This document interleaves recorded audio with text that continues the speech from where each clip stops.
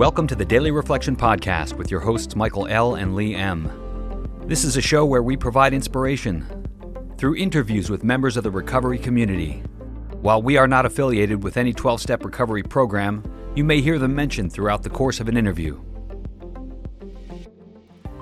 Thanks for joining us. Today is February 1st. We have a special guest. Her name is Yu-Chen C., and I know her from Philadelphia. I know she's always in service, helping people, despite the fact that she's a busy student.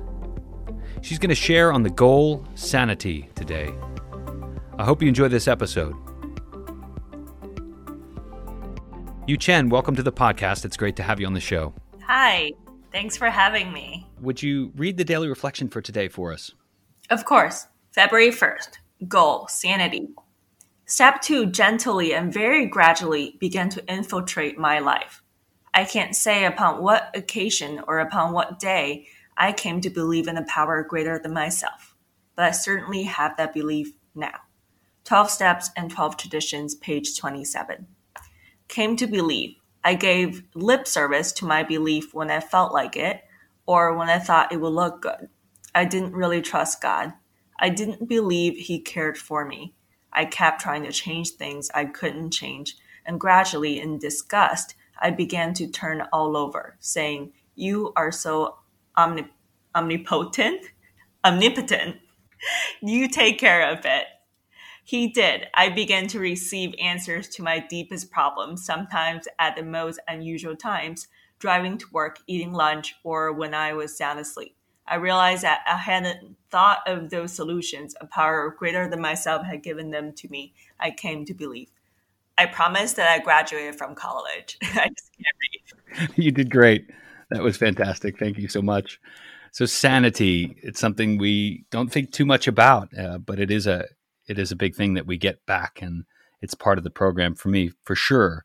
So Yu-Chen, why did you select February 1st and the goal of sanity to share on today? Well, Mike, I don't know about you. I don't think a lot about sanity, but I think a lot about insanity. And it's interesting. I think my entire life, I always kind of known that I was insane. I always felt like there was something deeply wrong with me, and I ran around trying to find like some solution without ever getting a real diagnosis. I just wanted someone to tell me what was wrong. And it wasn't until I came to this program and I was shown what sanity looks like that I began to even know that there was a different way of existing out there. And for me, I watched other people at first, and then again, I did not believe I could have that for myself, but little bit at a time, kind of like this reading talks about, very gradually, I began to experience sanity. And I think I've heard it said in the room that the spirituality in AA, it's very much learned from experience, and it's practical. And for me, it's very hard for me, especially in the beginning, to believe in something that I didn't feel like I got evidence for. So when I did follow through with steps and listen to my sponsor, certain things started to change in my brain. Like it was like drugs and alcohol, right? Like these things literally started shifting in my brain. And I had no way of explaining it. And in the beginning, I still would, like, even though I had these evidences, I still couldn't have God take everything. I still had this, like, back and forth of, like, you can have these things. Like, I know you take care of me to a certain extent, but I don't know if you, like, have my entire life covered, right? And the way I think about it, like in the beginning, I had to have my will literally yanked out of me. Like I have to go through enough pain where I'm finally, like this saying said, you take care of it. Finally, I'm like, I can't do this anymore. And today it's just been a different experience. I'm so grateful to say that like today I fight a lot less. I can still become a rebellious teenager at times, but um, I've definitely been shown that the sooner I turn over, the less pain I experience and the more miracle that I get to have. And I'll just like say this. I think I also chose this reading because of the hard time that we've had this past year and everything. And I've really come to be grateful for my relationship with a higher power and who I choose to call God. And I watch other people who are not in our program, who do not have a drinking problem. And this year, everybody is just so in so much uncertainty and fear, like, and understandably so. Um, and I remember like back then, like I would be in so much fear over the tiniest uncertainty. Like, was I going to find a parking spot on my way to the meeting? Like, I would literally think about that the entire day up till like the moment I had to leave for the meeting. It was like, I'm not going to find a parking spot. And today, you know, like literally nothing is certain in this world. And somehow, because of my relationship with God, I don't feel that much fear. And I know that everything is going to be taken care of. I don't know why many things are happening, but just looking back at my experiences, I didn't have to understand. God didn't have to explain to me, like, hey, this is why I'm doing things. But there always ended up being a reason, and it's beyond anything that I can ever dream of. What did it look like prior to coming into the program of recovery? Yeah. Speaking of insanity, my bottom, and I was just doing a little bit of writing about this before we were speaking, and my bottom didn't look as bad as maybe some people. I was really young. I got sober at 19, and I hadn't even done really that much drinking in terms of like length of time. But I definitely like was completely broken and just empty, a shell of a human being on the inside. And I ended up in the psych unit in New York City. And kind of like this self-will thing. I've had a very strong will my entire life. And I always felt like I had to be self-sufficient and I couldn't trust anybody in this world. I could always get myself out of trouble and pull through at the last minute, but I never realized I was a person that was getting myself into troubles in the first place. And I was just running around so exhausted my entire life. Ever since I was a child, I was actually born and raised in China, and I came from a family that did the best they could, but they were all people that were hurting and didn't have access to the same kind of support that I do today. So hurt people. And I just grew up very terrified all the time. And I would look at other people and feel like everyone else knew what they were doing except for me. And I always somehow ended up being like the new kid on the block, right? What it feels like is that I get to the new school and then I find out there was an orientation a week ahead where everybody already met each other. They already know like how to dress for school. Little cliques have already formed.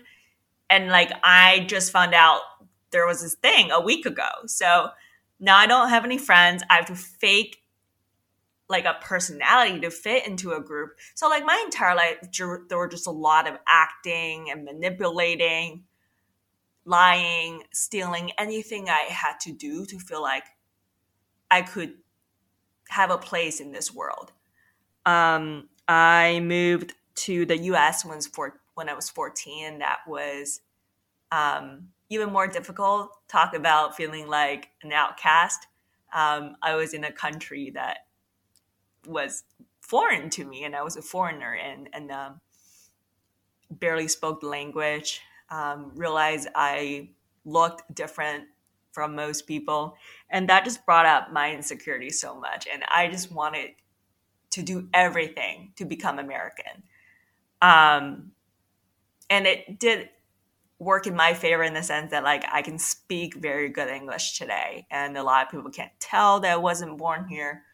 But also, I picked up the drinking and the drugging very fast as well, because I thought, that's part of the American culture, right? And the first night I drank, I blacked out. And I didn't ever understand why you would drink for any other reason, because I was just so tired my entire life of fighting like a war that didn't really exist. But when I drank, I could finally just like get loose and have quote unquote no consequences and just breathe. So I very quickly started drinking heavily, blacking out all the time, waking up at places that I had that shouldn't have been. I had no idea where it was, waking up next to people I didn't know. And when I got to college, but dropped out very quickly,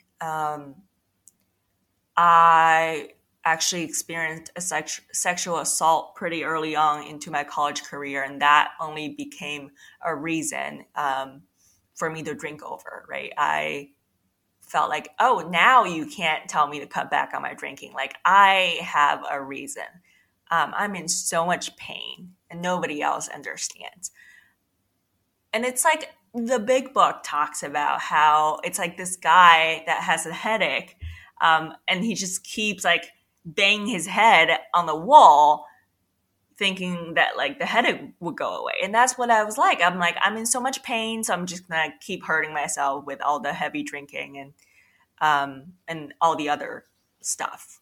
And that my entire, like my mental health, physical health just went out the window very quickly and ended up in a psych unit. So that was when I realized whatever I did my entire life, like finally I couldn't get myself out, like literally can't get myself out. And I had to start listening. And I've been told to go to AA for a while at that point. And when I came out of psych unit, I didn't have a college to go back to anymore. I was not in a great place with my family, surprisingly. And I really didn't have friends because I faked a personality my entire life. And I had nothing. I was nobody. And AA didn't require me to be anybody. So that was like the only place I could go. So I ended up coming to AA. And my sobriety date is February 16, 2016.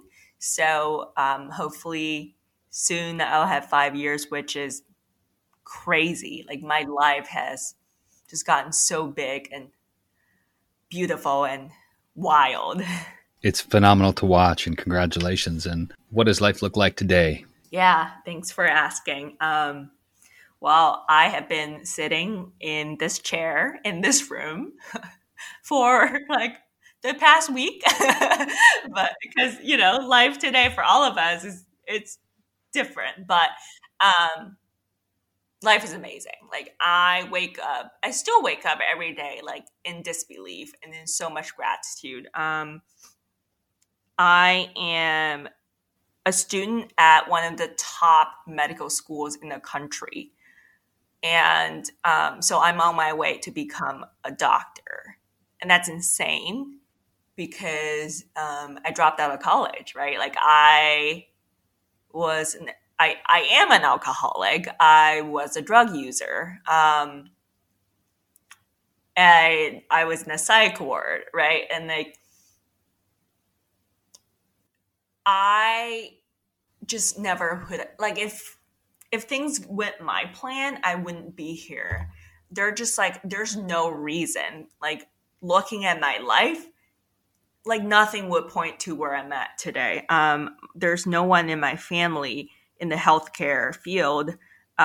Even just the fact that I'm an immigrant, I came to this country at 14. Like, these are all things that would have like shown me that like there's no way I could go into a field like medicine, that let alone the fact that like I had no interest because it's too like quote unquote selfless of a career, and I'm too selfish to do anything to help other people, right? I know that not to be true. I know the service that you do. Well, you didn't meet me back then, but yeah. So yeah, today I am actively sponsored. I take other women through the big book and through the steps as well. I actually have friends that love me and I love, where I had this experience recently where one of my friend got a job and I was genuinely happy for her. I don't know why. My entire life, I just never had that feeling where I'm like genuinely happy for someone else's accomplishment without just being like sore on the inside. So that's a miracle for me. Yeah. And again, like, I don't know exactly where I'm going to go. Like, people ask me all the time, like, what's your plan going forward? What kind of doctor are you going to be? I don't have a plan. I'm not that worried because I look back and 6 years ago, I was in the psych unit, right? And like, there's no way I could have planned any of these things. So really, like, God blows my mind. So there's no use for me right now to be like, oh, I'm going to be like this, and that. I just know that whatever happens next is going to be better than anything I could plan and beyond my imagination. Maybe talk a little bit about the meetings that you attend. It is different in the pandemic, but I personally have really appreciated Zoom. Medical school was really difficult and demanding, but thanks to Zoom, I get to today, like, go to at least one meeting every day.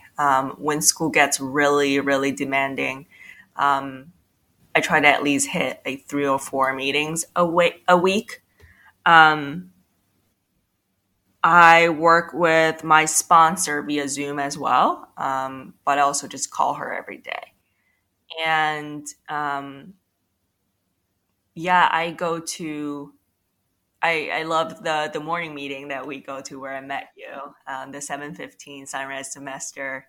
I also go to big book study meetings. And what's been really helpful for me in the pandemic is also just having a morning routine, because so much of our life is unstructured, and I'm a person that needs structure. Right now, my routine is I wake up around 4:45 and hit my knees, pray. I do some yoga and movement because I find that my mind is actually like racing 1,000 miles per hour in the beginning when I first wake up. And if I try to meditate, it just become me thinking about things that don't matter, like what's going to be for lunch, dinner, tomorrow's lunch, dinner. that girl that stole my boyfriend in 4th grade, you know? So I do some yoga to get the energy out. And then I meditate for 20 minutes. I read the big book, pages 86 to 88. I write down what jumps out to me. It's so crazy. Like, I read it every day, I can memorize it, but there are always words that jump out to me. And I write about it. And if anything comes up to my mind, I write that down. And then usually after that, I pray again, because now at this point, I've had like more clarity about like what I need help with. Yeah. And that's just been keeping me grounded. Well, Yu-Chen, thank you so much for spending some time and helping us to understand what the goal of sanity looks like, and what your program of recovery looks like. It's an inspiration. I know school in general is difficult, and medical school for sure is challenging. I know from personal experience working with students through the CPC program in our local area intergroup, cooperation with the professional community. I know what these students go through, and I think it's just such a wonderful inspiration that someone like yourself has been through. Well, I mean, you never want to wish anybody to go through what you've gone through, but knowing that it is an asset to you and you are helping so many people, that's a fantastic thing. So I want to recognize you for that and thank you for sharing your time with me today. Well, thank you so much, and for everything that you do. I'm very honored to be here. Thanks so much to you, Chen. Thanks for listening. If you want to find out more information about the podcast, you can find us online at dailyreflectionpodcast.com. You can find us on Twitter at dailyreflector. We've got a Facebook group. You can join in the conversation at facebook.com/groups/dailyreflectionpodcast. Thanks, everybody. Have a great day.